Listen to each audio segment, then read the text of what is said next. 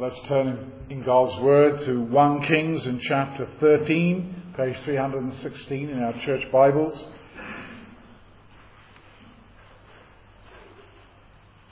In the 2 Sundays I have before I go to the Castlefields house party, I want to conclude the reign of Jeroboam. I want to look at the entirety of chapter 13 with you this evening. I know it is a fairly lengthy chapter, but if we just took it in various sections, we would lose the whole thread. In fact, really chapters 12, 13 and 14, the chapter divisions are really quite irrelevant. But we have to divide that up. That would be far too big to try and cover in one sermon. But chapter 13, let's hear then the word of God. And behold, a man of God went from Judah to Bethel by the word of the Lord. And Jeroboam stood by the altar to burn incense. Then he cried out against the altar by the word of the Lord and said, O altar, altar, thus says the Lord, behold, a child, Josiah by name, shall be born to the house of David, and on you he shall sacrifice the priests of the high places, who burn incense on you. And men's bones shall be burned on you. And he gave a sign the same day, saying, this is the sign which the Lord has spoken. Surely the altar shall split apart, and the ashes on it shall be poured out. So it came to pass, when King Jeroboam heard the saying of the man of God, who cried out against the altar in Bethel, that he stretched out his hand from the altar, saying, arrest him.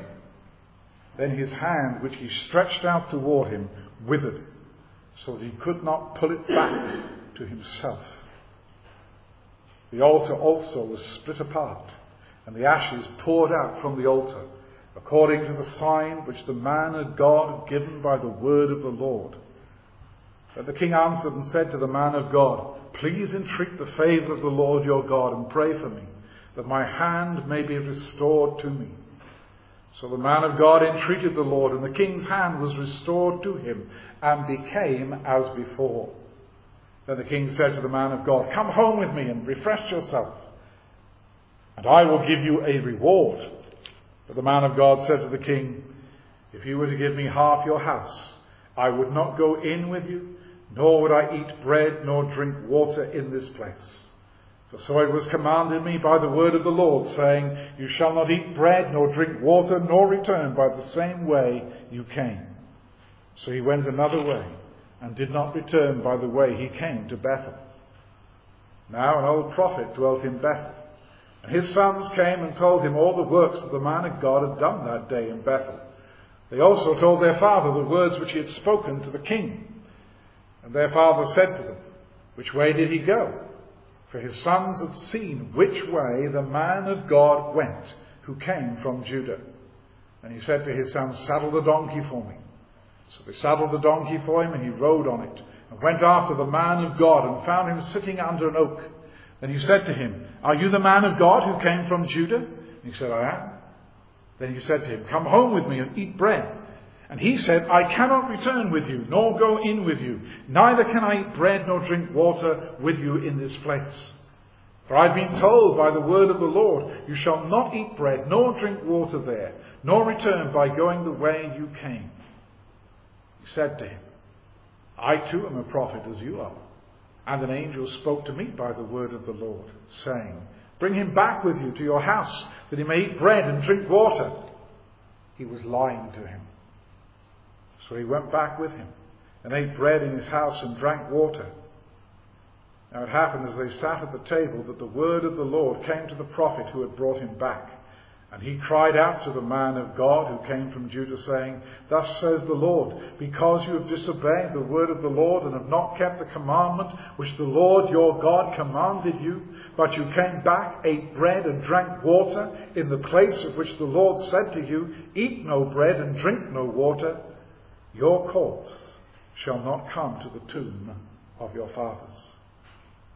So it was, after he had eaten bread and after he had drunk, that he saddled the donkey for him, the prophet whom he had brought back. And when he was gone, a lion met him on the road and killed him. And his corpse was thrown on the road, and the donkey stood by it. The lion also stood by the corpse. And there men passed by and saw the corpse thrown on the road, and the lion standing by the corpse. Then they went and told it in the city where the old prophet dwelt.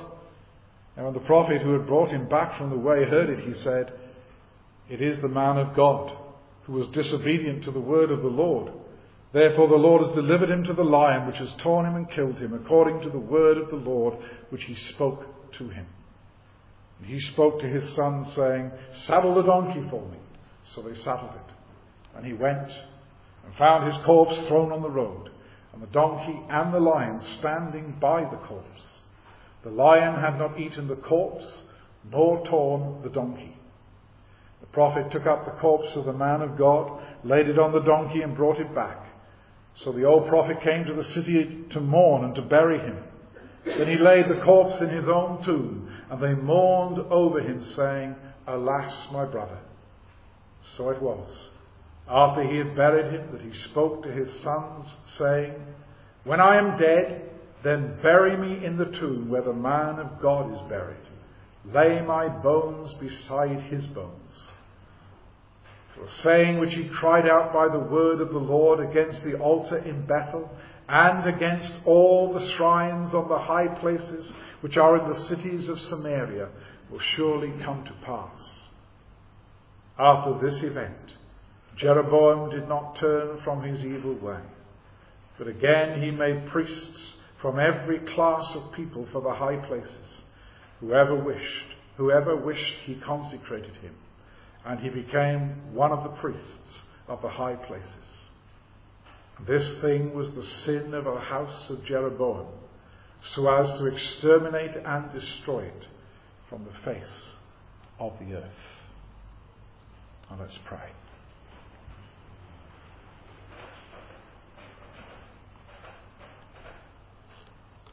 Lord, we pray that by your Spirit you would open up to us the meaning and the significance of these events as we have read in this chapter together. Lord, we desire to be turned from our sin. We desire to be instructed in the way of truth and of righteousness. We desire to have the truth impressed upon our minds and our consciences. Lord, do not disappoint us. Come, and by your presence, the presence of your Spirit, help us, instruct us, for Christ's sake. Amen. Amen. We read in the previous chapter, chapter 12, of Jeroboam's great sin. We read there and elsewhere through the book of Kings that it was he who made Israel to sin. It was he who provoked the Lord to anger, and he established a pattern of false worship that never ceased until the day that Israel, the northern kingdom, the 10 tribes over which he, Jeroboam, was now king, had been taken away into exile. That was a period of some 300 years.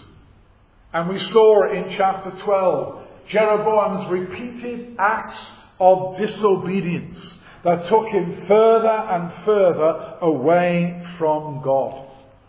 Now here in chapter 13, here is Jeroboam about his own worship that he has established. He has gathered the people on one of his appointed holy days in Bethel. We read in verse 1, he stands by the altar to burn incense. Everything is set up for a grand occasion of Jeroboam's appointing, or so Jeroboam thought, because he had reckoned without the God who would intervene, and he had reckoned without the anger of God whom he had provoked. Did he really think he would get away with what he was doing? Did he really think that God would not do anything at all?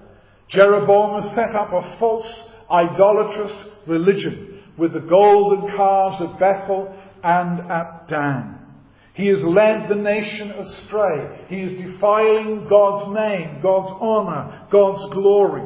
God does not sit, as it were, on his throne in heaven, wringing his hands in despair, thinking, what shall I do? What can I do? Neither does he turn a blind eye and shrug his shoulders as if he did not care about what Jeroboam was doing. He was not taken either by surprise by Jeroboam's actions. His holy worship, though, has been violated. His covenant has been trampled upon. His reputation is at stake in the 10 tribes and indeed throughout the entire world of that day. Much of this chapter leaves us scratching our heads. Some of it sounds at first bizarre. There are a lot of unanswered questions, and they will remain unanswered. We will not speculate, because the Scripture is not concerned with us speculating about why this and why that and why not this and why not that. One thing is clear. God is active. God is not going to stand by and watch this happening without responding.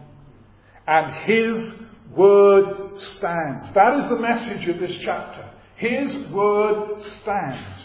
Jeroboam has been high-handed. And chapter 13 shows how quickly God responds to Jeroboam's high-handedness. The consequences of rejecting the word of God are clear for all to see. This chapter, its theme is God's word stands. If you look through this chapter as we read it together, 9 times you will find the phrase, the word of the Lord. Verse 1, verse 2, verse 5, verse 9, 17, 18, 20, 26 and 32. It hits you at the very beginning of the chapter. Behold, a man of God went from Judah to Bethel by the word of the Lord. The same is underlined towards the end of the chapter in verse 32. The saying which he, that is the man of God, cried out by the word of the Lord. And if you read through the chapter again, you'll find other references to what the Lord spoke. His command, his mouth. It's about God. It's about his word that stands. This chapter is rather like a play with 3 scenes. And we're going to divide up into those 3 scenes. The first scene is at Bethel, as Jeroboam stands by the altar to burn incense. And here we see in scene 1 that the Lord sends an immediate word of judgment. It is always reassuring to the people of God to know that God does not turn a blind eye to the sins of those who are opposed to him. He defends and asserts his name and his authority. And he sends an immediate word of judgment. Jeroboam and the entire congregation are gathered there on this day of worship. All is going very smoothly. Jeroboam is about to come to the great act of sacrifice when there is a sudden and a startling interruption. A man of God who turns out to be from Judah of all places. These are the 10 tribes. Jeroboam has rebelled against Judah. That is not evident at first. But a man of God probably makes his way to the front, and the proceedings grind to a halt as he suddenly shouts out, "O altar, altar, thus says the Lord, behold, a child, Josiah by name, shall be born to the house of David, and on you he shall sacrifice the priests of the high places who burn incense on you, and men's bones shall be burned on you." Imagine someone coming into this service and coming up here, pushing me to one side and saying something of that sort. That's the kind of thing that was going on. Here is a man of God with a word from the Lord against Jeroboam and against the false worship that he has established. Verse 1 tells us he has been sent by the Lord. It's a divine commandment. Verse 2 tells us the message is by the word of the Lord. Here is a man who effectively says to Jeroboam, Jeroboam, your altar will receive the only sacrifice in due course that is fit for it. The dead and rotten bones and bodies of the idolatrous priests you appointed to practice false religion will be burned on this altar. And it will be done by a man called Josiah, a king born to the house of David. That's again something that would cut against Jeroboam, who had broken away from the house of David. You've rebelled against the house of David, and it will be the house of David that will bring judgment upon you by the hand of the Lord. And you can read of the fulfillment of that in 2 Kings chapter 23, verses 15 and 16, fulfilled to the letter. But let's return. Jeroboam, before he has time to respond to this cry against the altar, the man of God gives not only a word of judgment, but a sign of judgment. Again, we read, this is the sign which the Lord has spoken. Verse 3. And what is that sign? The altar surely shall split apart, be torn apart. The same word that was used of the cloak that Ahijah tore into 10 pieces and 2 pieces and gave the 10 to Jeroboam. And the ashes, he said, will be poured out. This is dramatic. A dramatic word and a dramatic sign. The message is clear. God is not going to accept you or your worship or your sacrifice, Jeroboam. It is rejected outright. God has spoken his word. God has sent his servant. Here is his immediate reaction. Here is his immediate response. God is against you, man. That is what he is saying. God is against your worship, and he one day will obliterate it and destroy it completely. There is no mistaking what God thinks of Jeroboam and his worship. But Jeroboam is not impressed. He stretches out his hand and shouts out to the guards, "Arrest him!" And there he is. And his arm is paralyzed. That is a better translation than withered. It is paralyzed. He can't move it. It's stuck there. There he is. No doubt quivering, but his hand unable to move it. And then what happens? The altar is shattered and the ashes are scattered. There are hot coals all over the place. That would have been a frightening event. And here is a helpless king standing here with his hand stretched out and unable to do anything against God and against the man of God. How more pointed could God's judgment be? Jeroboam, your dream altar and worship here in Bethel is ruined. The altar torn, it's gone up in smoke. But Jeroboam is now in panic mode. There are no further calls upon the guards to arrest this man. Now he's only concerned with his hand stuck there, unable to do anything. Do something for my arm. Entreat God, he says. Call on him to restore my arm. And the man of God does so. And God, in his mercy, in the midst of all those warnings, restores power to this man's arm. That was mercy. Perhaps you could say that the whole event is judgment mixed with mercy, for it is a warning. He does not destroy utterly and completely Jeroboam. He does not come and bring death upon him at this point. He is warning him.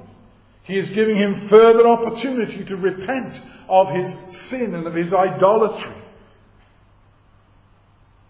But there is no repentance.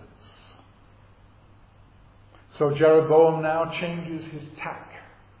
Realizing he cannot arrest this man of God, realizing the fiasco, he says, "We'll abandon worship, come to my house and I'll give you a reward."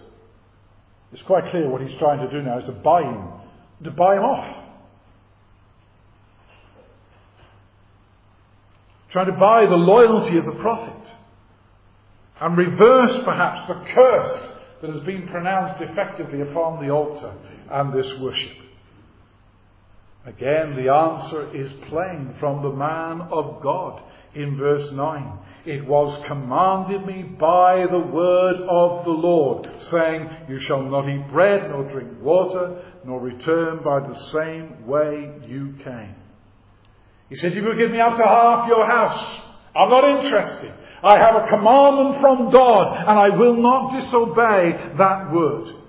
I will not accept your invitation. Goodbye, Jeroboam. I am going. I will have nothing more. I'm not trucking with you in any way, shape or form." He is well aware that to eat with Jeroboam would undo all that he had done. And therefore he turns his back upon him and leaves. The narrative leaves Jeroboam for a while to reflect upon the significance of what had happened. But rather than repent, as we will see, he must have nursed his wounded pride. But scene 2 follows not Jeroboam, but the man of God. And now, secondly, we see that the Lord sends judgment on the man of God. We've seen the immediate word of judgment upon Jeroboam, but now we see the Lord sends judgment on the man of God. And there are lots of questions we have here. But I say, they must remain unanswered. This seems to be a bizarre twist in the story. Up to this point, the man of God has obeyed the word of the Lord. And he seems determined to continue to obey the word of the Lord. For when the sons of this old prophet in Bethel come to him and report what happened on that day in Bethel as Jeroboam was about to burn incense on the altar, his father says, "Well, which way did he go?" And it so happened they saw the different way that he went from Bethel. And the father says to them, the old prophet says, "Saddle my donkey, I'm going after him." And when he comes to him and invites him back, the man of God says, "No way. No way am I coming back. I have received a command from the Lord. I have been told by the Lord. You shall not eat bread nor drink water," there, verse 17, "nor return by going the way you came." He reiterates that.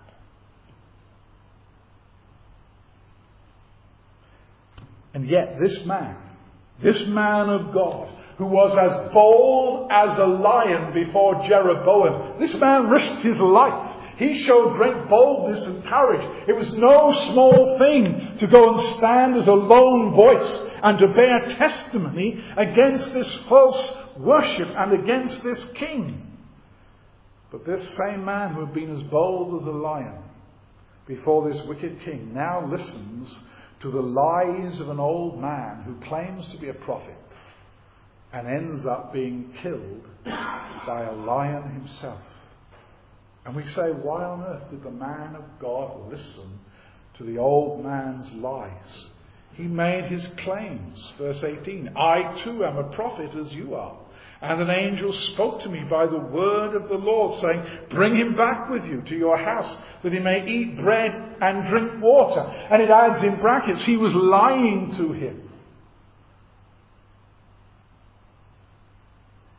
Why did the man of God go back? Here was a man who claimed that he had received a revelation that was the direct opposite of the word that the man of God had received and had already obeyed and had already said to him he was going to continue to obey. Suddenly this man is seduced by this lying prophet.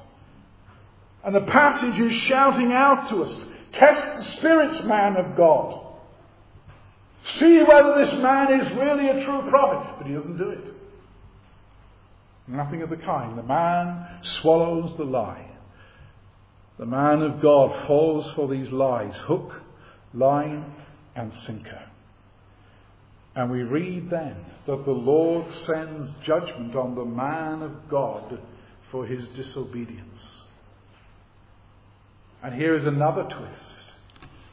This old prophet has spoken lies. But now the word of God really comes to him. And that word of God is recorded there in verse 21.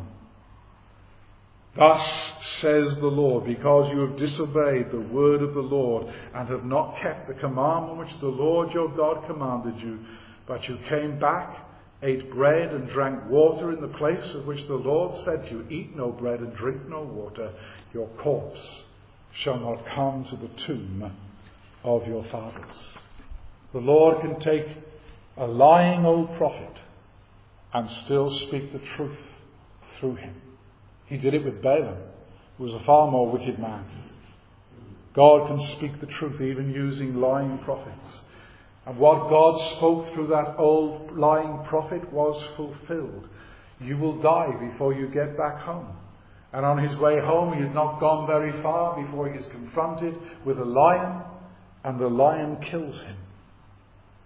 And it's a remarkable miracle. It's seen by many. Verse 25, and then men passed by and saw the corpse thrown on the road, the lion standing by the corpse. And when the old prophet finally comes, having saddled his donkey again, and come and found it, we read in verse 28, he went and found the corpse thrown on the road, and the donkey and the lion standing by the corpse. The lion had not eaten the corpse, nor torn the donkey. Now that's exceptional, that's miraculous. Why did the lion lose his appetite? Well, what happened subsequently would not have happened had his body been mauled and destroyed and eaten by the lion. Because the old prophet gives this man a decent burial.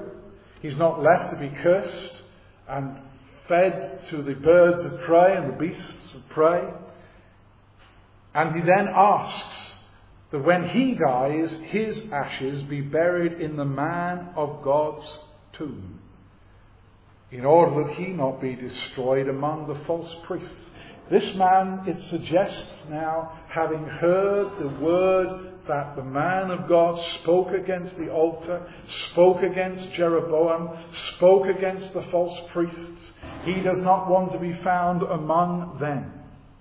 And that again is fulfilled. You will see it in 2 Kings 23 and verse 18.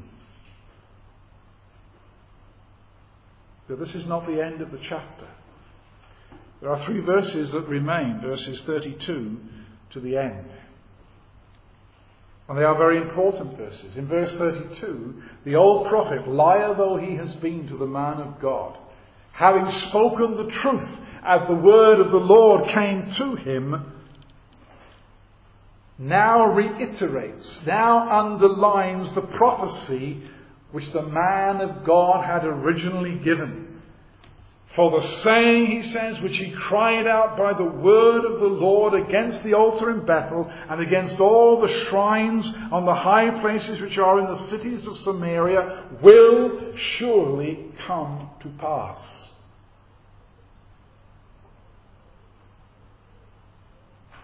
And then we read in verse 33, after this event, suggesting that not only the old man, the prophet, and his sons knew about all of this, but it suggests that Jeroboam knew it. He now has 2 confirmations. Jeroboam has 2 confirmations that that prophetic word of judgment will come to pass. And that brings us then to scene 3, back with Jeroboam in verses 33 and 34. But this time at a distance. We're not taken, as it were, into his court. We are simply told what he did. And we see now, thirdly, that the Lord's word stands despite the willful intransigence of Jeroboam. After this event, Jeroboam did not turn from his evil way.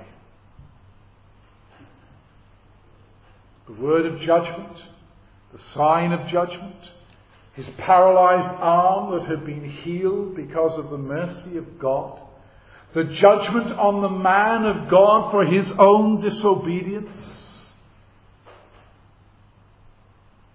He did not turn from his evil way. His heart was like flint. He cast God behind his back. He was pig-headed. He was stubborn. Stubborn as a mule, obdurate, intransigent. His heart was set hard in the way of sin and evil. And we read in verse 34, this thing was the sin of the house of Jeroboam, so as to exterminate and destroy it from the face of the earth. In Proverbs 3 and verse 33 we read, the curse of the Lord is on the house of the wicked, but he blesses the home of the just. Here is the curse of God. And chapter 14 records for us the execution of that curse.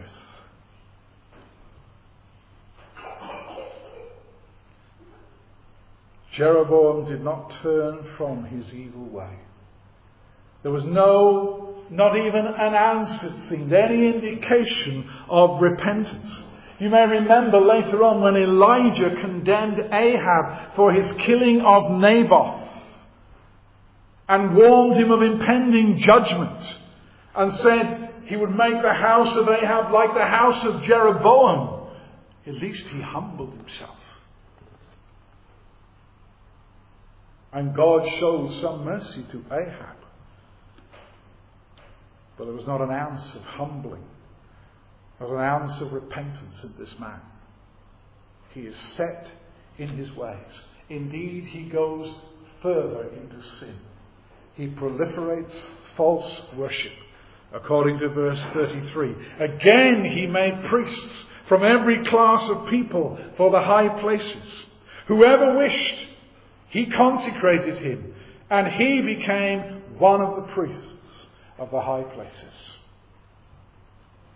If you wanted to be a priest, you could be a priest. Didn't matter to Jeroboam. The more the merrier. The better it would be in order to serve this false worship. And we look at that. And we consider these scenes that come before the eyes of Jeroboam. And do we not say, how hard is the human heart? How blind can a man really be? How stubborn? How far can he dig his heels in and cast the word of God behind his back? But it was those very same sins that caused Christ to weep over Jerusalem. It was their hardness of heart. Jeroboam, like Jerusalem in the days of Christ, Jeroboam knew the things that made for his peace. He knew the law of Moses. He knew the promises that God had given to him, that he would establish his kingdom had he obeyed the Lord. God had promised to do so, but he refused. And now that peace was hidden from him, and his house was left to him desolate.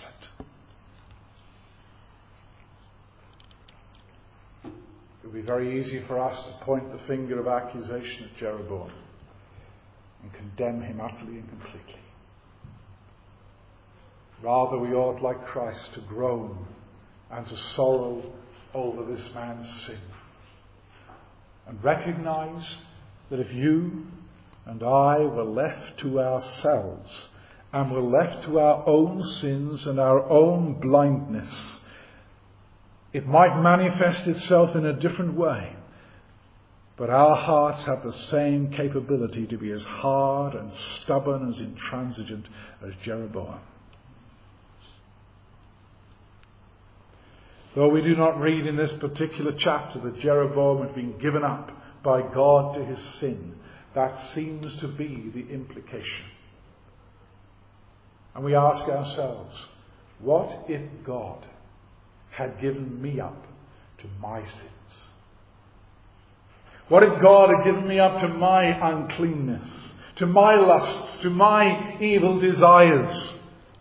What if God had given me up to my disobedience and my idolatry and my covetousness? What if God had given me up to what Paul calls that futility of mind, that darkened understanding, alienated from the life of God because of ignorance that is in them, the blindness of heart, past feeling, a sensitivity, a conscience that has been deadened to any sensitivity to sin? What if God had abandoned us to that state and to that condition? Jeroboam seems like that. He seems to be totally insensitive, totally now unaware, even though he has heard the word, he has seen the signs, he has been healed when his hand was paralyzed. He has seen what God did to the man of God for his disobedience. Jeroboam, haven't you thought about your disobedience? See what happened to the man of God. Your disobedience is far greater, and here is God. He's not destroyed you yet. Jeroboam, it all washes over him.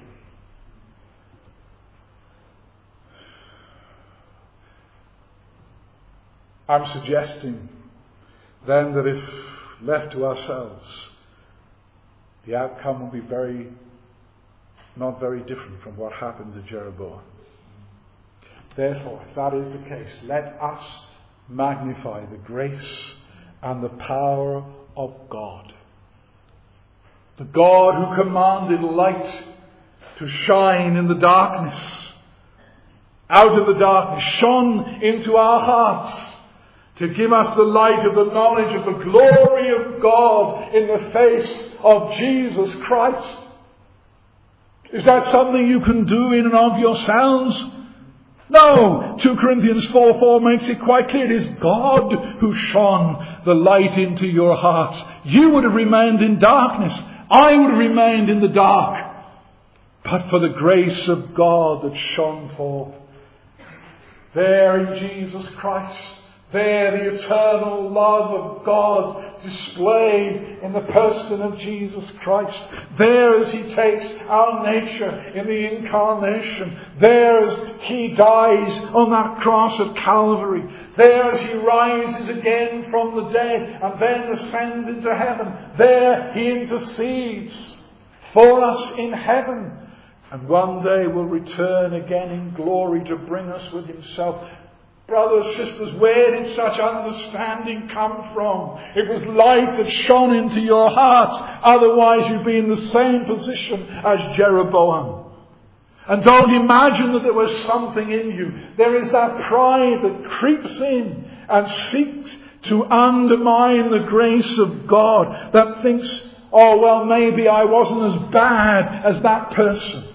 Maybe I wasn't as lost or perhaps not as guilty. Maybe there was something in me. There is nothing in you to commend you to God. There is no righteousness in you, no righteousness in me. Nothing that would earn the favour and the kindness of God. It is sheer mercy, sheer grace from beginning to end. Let me drive it home a step further. For here is a man, Jeroboam, who is going to die in his sins. And the Bible says that idolaters like Jeroboam will not inherit the kingdom of God. Not just idolaters. Paul says in 1 Corinthians 6 verse 9, also fornicators, adulterers, homosexuals, thieves, covetous, drunkards, revilers. And we could add to that list those who are unthankful and never give a thought about God, those who are just plain unbelieving, who will not hear and receive the testimony that God has concerning His Son, Jesus Christ. And the Apostle Paul can say to those Corinthians, and such were some of you. But you were washed, you were sanctified, justified in the name of the Lord Jesus by the Spirit of God. He magnifies that same grace. You see, you were without hope. There was no way you could have saved yourself. There was no way anyone else could ever have saved you. It was God. Sheer grace and sheer mercy. Is God showing mercy to you this evening? Is there someone here this evening to whom God is speaking, warning you of the judgment that is to come if you do not repent of your sin and believe the testimony that we read in 1 John, the witness that God bears to His Son, Jesus Christ? He who has the Son has life. But if we reject that testimony, rejecting the Word of God and saying in effect that God is a liar, if we go on in that sin, God will bring down His judgment upon us for sure. God may put some roadblocks in your path. You may not like the preacher who exposes sin, who pricks your conscience, gets under your skin. So be it. That doesn't particularly concern me. What concerns me is that you hear the word of life. You hear the word of grace. What concerns me is what you do with Christ and whether you believe upon Christ or not.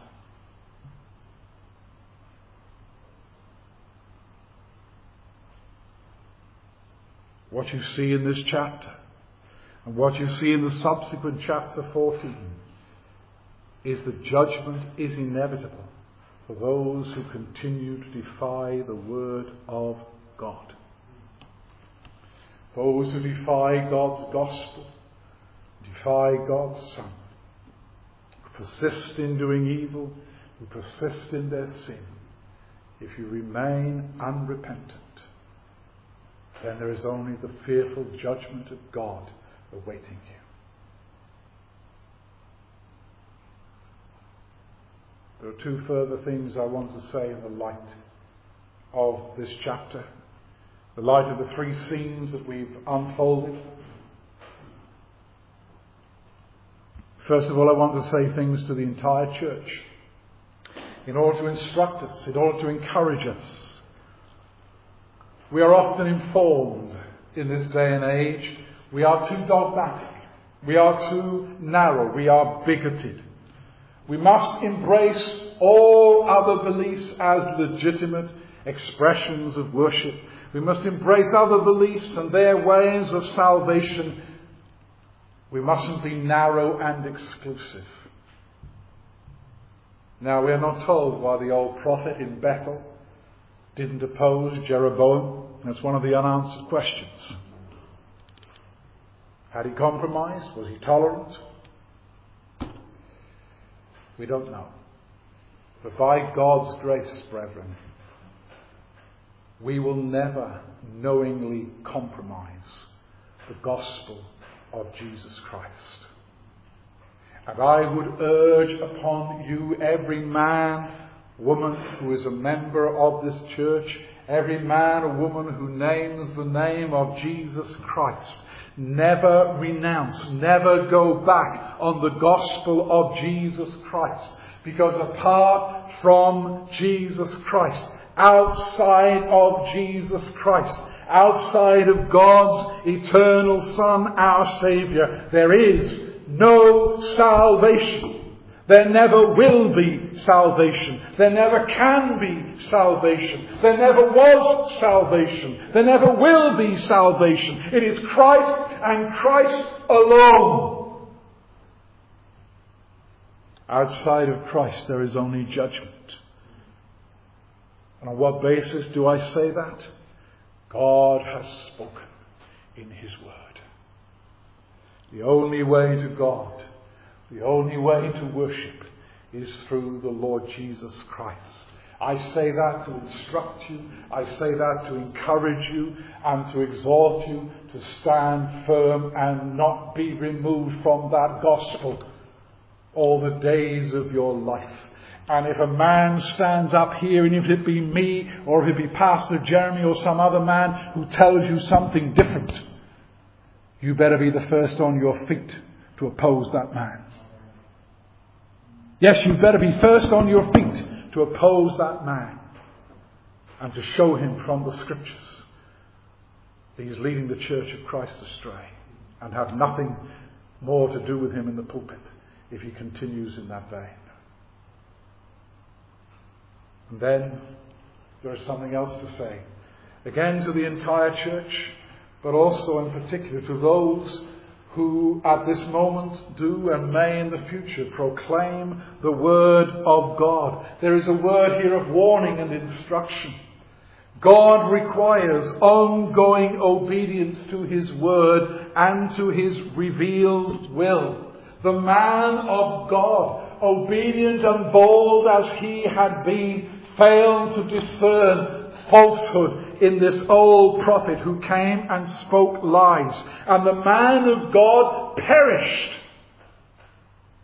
because of his disobedience. There was a dead body outside of Bethel to prove it. There was a tomb where his body was laid in Bethel. He should never have listened to those lying words.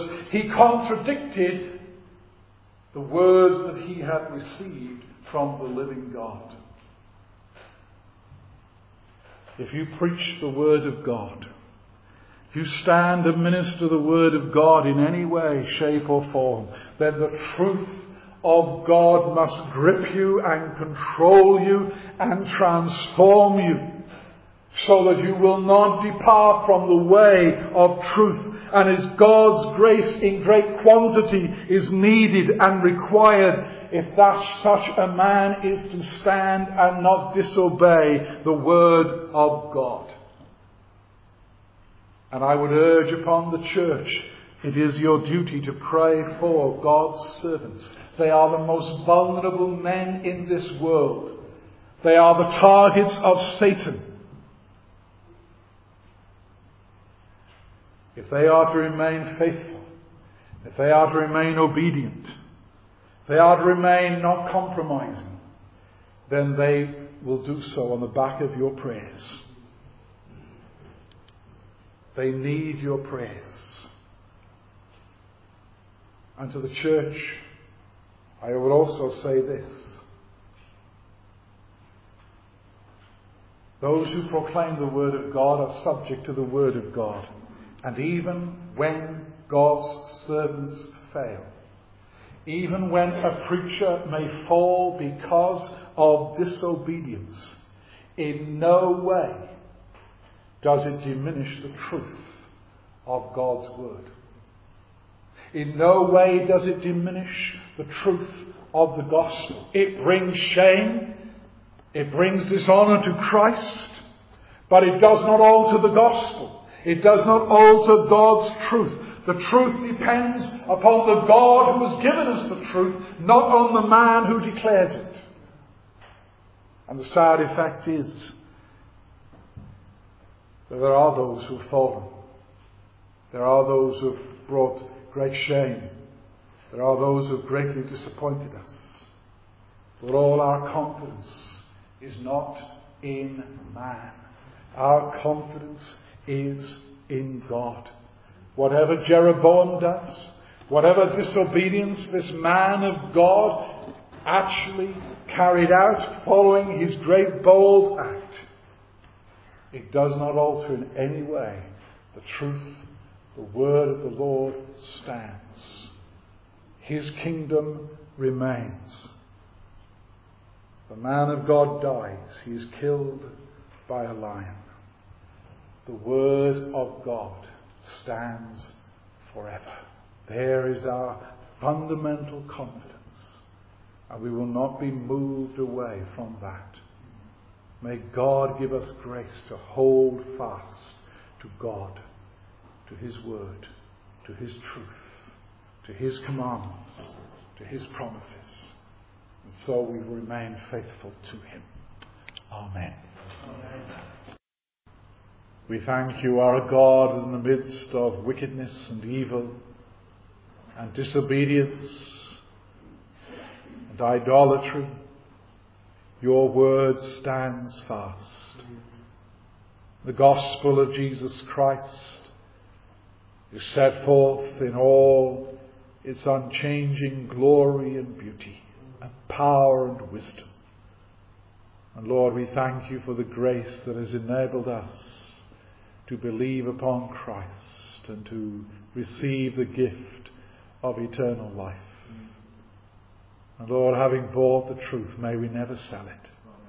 Give us grace, O God, to hold fast unto Christ and to the exclusiveness of the way of salvation and the way in which you are to be worshipped in accordance with your word. Keep our hearts and our minds, we pray. Give us strength, give us obedience, and give us continued grace to persevere in the way of truth and godliness. We ask it for Christ's sake. Amen. Amen.